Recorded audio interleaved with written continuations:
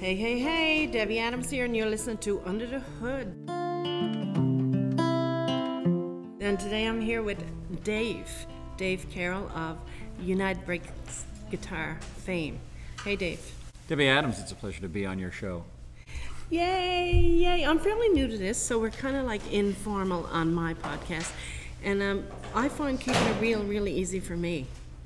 I want to ask you something. For somebody like me, I'm 55. I don't mind telling people, and I'm late to the game of entrepreneurship and speaking and all of that stuff. I was a forced entrepreneur. My listeners will know that already. I got into this stuff because of life circumstances, but what I'm figuring out is this is where I'm supposed to be. One of my challenges, my biggest challenges in whether it's the speaking industry or the training, and I have a little income tax business, is I have not been very good at asking for help. Has that ever been a challenge for somebody like you? Oh, wise one. Well, I'm not the wise one, but I have had a lot of experience, 30 years as a singer-songwriter, indie artist, and Dawn and I, as Sons of Maxwell, have had to work all over the world trying to make our way, sometimes with one hand tied behind our back as indie artists. And I found that as a small business owner, nobody works harder than you, so it's hard to find people, and you often don't have the resources to pay people what they're worth. So you have to be creative, and you have to think outside the box, and that's been a challenge, but I think the greatest strength going forward. I'm always amazed now that I've gotten kind of used to asking people stuff. Two things. First of all, I've learned the value that I bring something valuable to the table, whereas before I thought I wasn't bringing anything that I could kind of swap and keep all of that even, you know. Yep. So valuing what I bring, but I'm always amazed by the generosity of people like yourself who are willing to give what I think is like just a tremendous amount of support to people. Well, as far as the United Breaks Guitars story goes, that changed my life, and it's been sort of the focus of all my business activities for the last 10 years, and that was based solely on the kindness of my friends and everybody coming together. I didn't make any money. I only had $150 for that first video, and everybody came together to make it what it was. And so I was able to ask help from my friends, and they were able to give it knowing that I wasn't taking advantage of them. So if you're asking for help, but people understand it's for the right reasons and they're buying into you, then it's easier, I guess. And if you're asking for help when you can't afford to pay or you can't afford to give back in some way and you're not, then you won't get that support a second time. Yeah, interesting. Have you ever been to Newfoundland? I have. Where? Well, St. John's, and I've been on the West Coast a little bit, Corner Brook, and yeah, not a whole lot though. Did you play in St. John's? I did, yeah. We played at Bridie Malloy's pub once on George Street. Okay. But I found there's so much good entertainment in Newfoundland that they often don't import it into the bar scene there. And but I sure like it a lot. The band Celtic Connection, if you know that band. Yeah, I I wrote know. a song called 16 for a while. That's a hit in Newfoundland, but no one knows it's my song. They think it's a Celtic Connection song. No way. Yep. You always know where the Newfoundlanders are in the crowd when we play that because they're singing along, and then we sing it a little differently, and they'll come up and say, Jesus, you're not doing that Celtic Connection song right. Yeah, you fucked that one up. That's funny. Adam and I had this conversation last week in that I joined the military when I was 17, and until I was left when I was almost 30, I was like full immersion into the military, coming from rural Newfoundland, and never had a lot of exposure to the music industry or pop culture. Like when I left the military at 30, I had to like play catch up.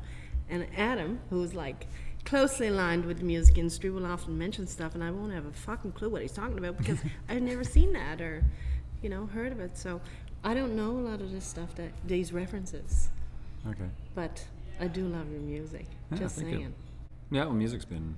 I think everybody should play music and be involved in it, whether it's professionally or not. It's the best way to break up a day and get you centered on what you're going to do next, I find. So when it comes to the speaking thing, do you think, is it just a compliment to your music, or is this where you're supposed to be? It's definitely where I'm supposed to be, I think. I discovered the speaking thing completely by accident. I had no intentions of being a speaker and no experience doing it, but I got asked very early on to go do a speech in Colorado Springs to 700 of the biggest brands in the world, never having given a speech at all. And I went there, and it was in 10 days. And so I had to, they said, can you send your PowerPoint slides? Because I lied outright and said I I'd be happy to do this. And they said, you do this all the time, right? And I said, of course I do. But I ended up saying I'll need some time to customize the presentation for the slides, which meant create them from scratch through my father-in-law, Brent, who I'd never used PowerPoint. So it was this crazy experience, and I found myself on stage the night before my presentation, about to speak to 700 of these biggest brands in the world the next morning, and it was totally nerve-wracking because Brent came in with the USB stick and handed it to me. I'd never seen my slideshow yet, and I handed it to the guy who hired me. He put it on, and I wasn't just looking at the slides, glancing down. I was fully engaged, bent over, and I'm impressed with a smile on my face. Like, look at this is awesome. And yeah, and so You told on yourself. No, well, with my actions, yeah, but I had to stay up for most of the night. I was really anxious about it because I felt like a fraud. Yeah. And I told myself, I'm here to tell my story, and I'm the only one in the world that can tell my story. Don't try and be Tony Robbins in the next 6 hours. It's not my style anyway. Yeah. And so I went up and I just told it from the heart as it happened, and that was the best thing I could have done. Yeah, so here's the piece I want to focus in on in that sentence is you felt like fraud anyway, and that's something that women often feel. I mean, we claim that space, right? Yeah. Now it's like badge of honor. I'm a fraud, but I'm pushing through it kind of thing. It's nice to hear that men feel that because you don't often look like you. Yeah, but you know what? The women's movement has women coming up and they're emerging and they're admitting all this. I feel like a fraud and coming forward, but they don't hold the mortgage on that. Guys have felt the same way too, and we've maybe become better at disguising it. But everybody who's getting up in front of somebody else to be a thought leader or an expert in something, nobody is the perennial expert. And the people that really do know the most are probably the most self-conscious because they only know the tip of the iceberg of anything. Right. So it's the people that are super confident that you probably want to avoid, right? So I applaud women for coming forward, but I think in the process, that's getting lost in the conversation is that men have the same issues. Yeah, and last week in one of our podcasts, we talked about, challenging gender stereotypes, I guess. I come from a background where women were certainly socialized to be looking after what was inside of the four walls at home, and men went out and made a living. And I've kind of debunked some of that even when I go back to my rural roots now, I get a little bit of flack for it sometimes. One of the things I said last week was that as we educate women and give us the tools for empowerment and all that stuff, let's not forget that we were all raised in the same fairy tale story. So the same one that said I should wait for my knight in shining armor told you must be a knight in shining armor, whether most days you feel like that or not. Yeah. Take it away, Dave. Carroll. Well, just yesterday, I was watching YouTube. I don't even know who she was, but she was a firefighter that was a professional speaker, and her focus was on empowering women to educate girls that boys and girls are socialized differently. Boys are told you can do this, and girls are told don't do it, you'll hurt yourself. So her message in the speech was, if your daughter's climbing up the ladder, don't say get off there, you're going to hurt yourself.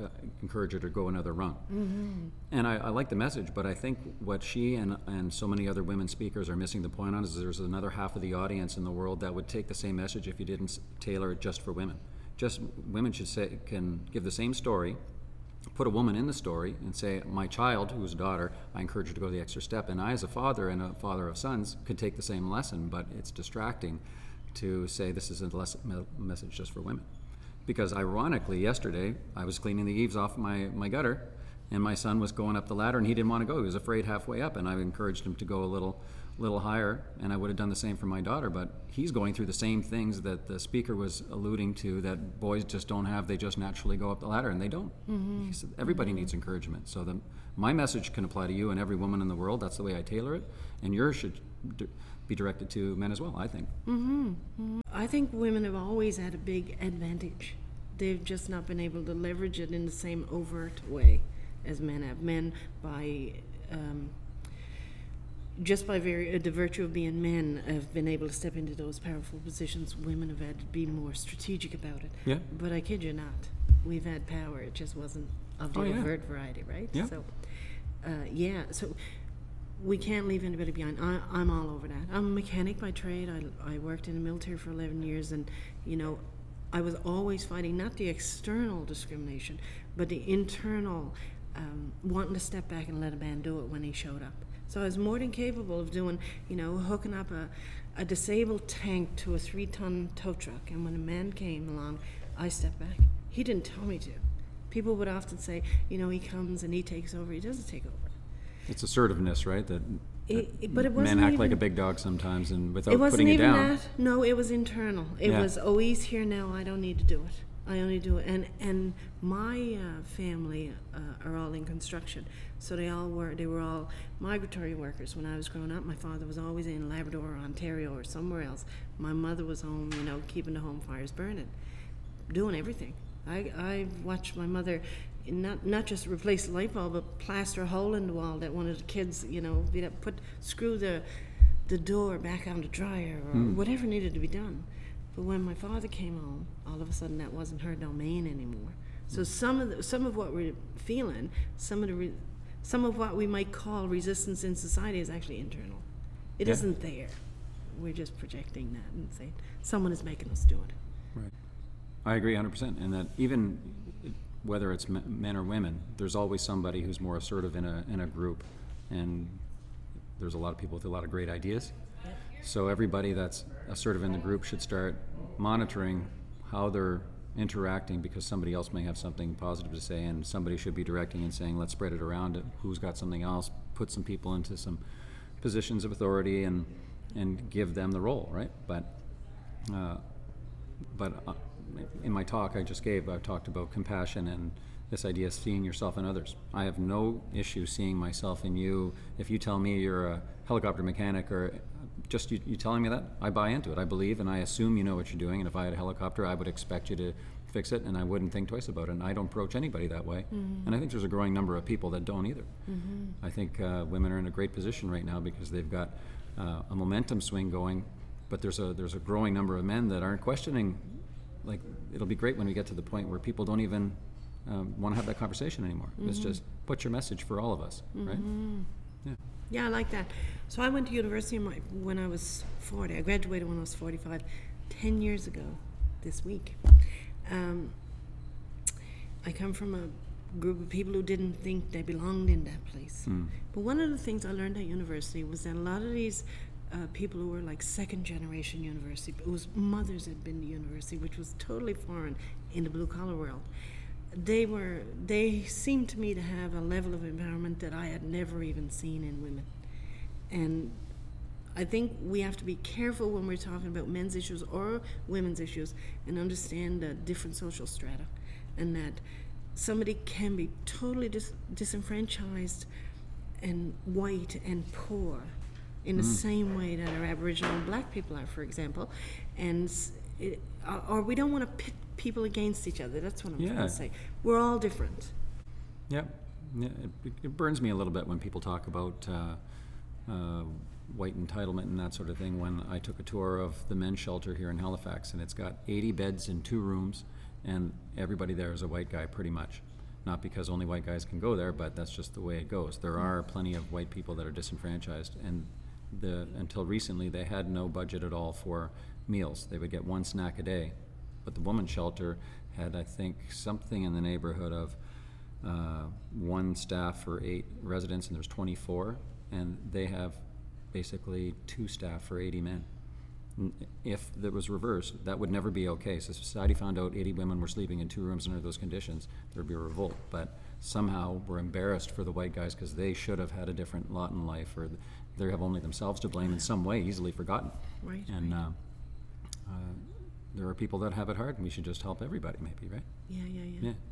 Yeah. Dave Carroll is complex. I don't know about that. I have a complex, maybe. I'll go with that. Anyway, we're going to wrap now, and that was all very interesting, but I think you should sing us out a cappella.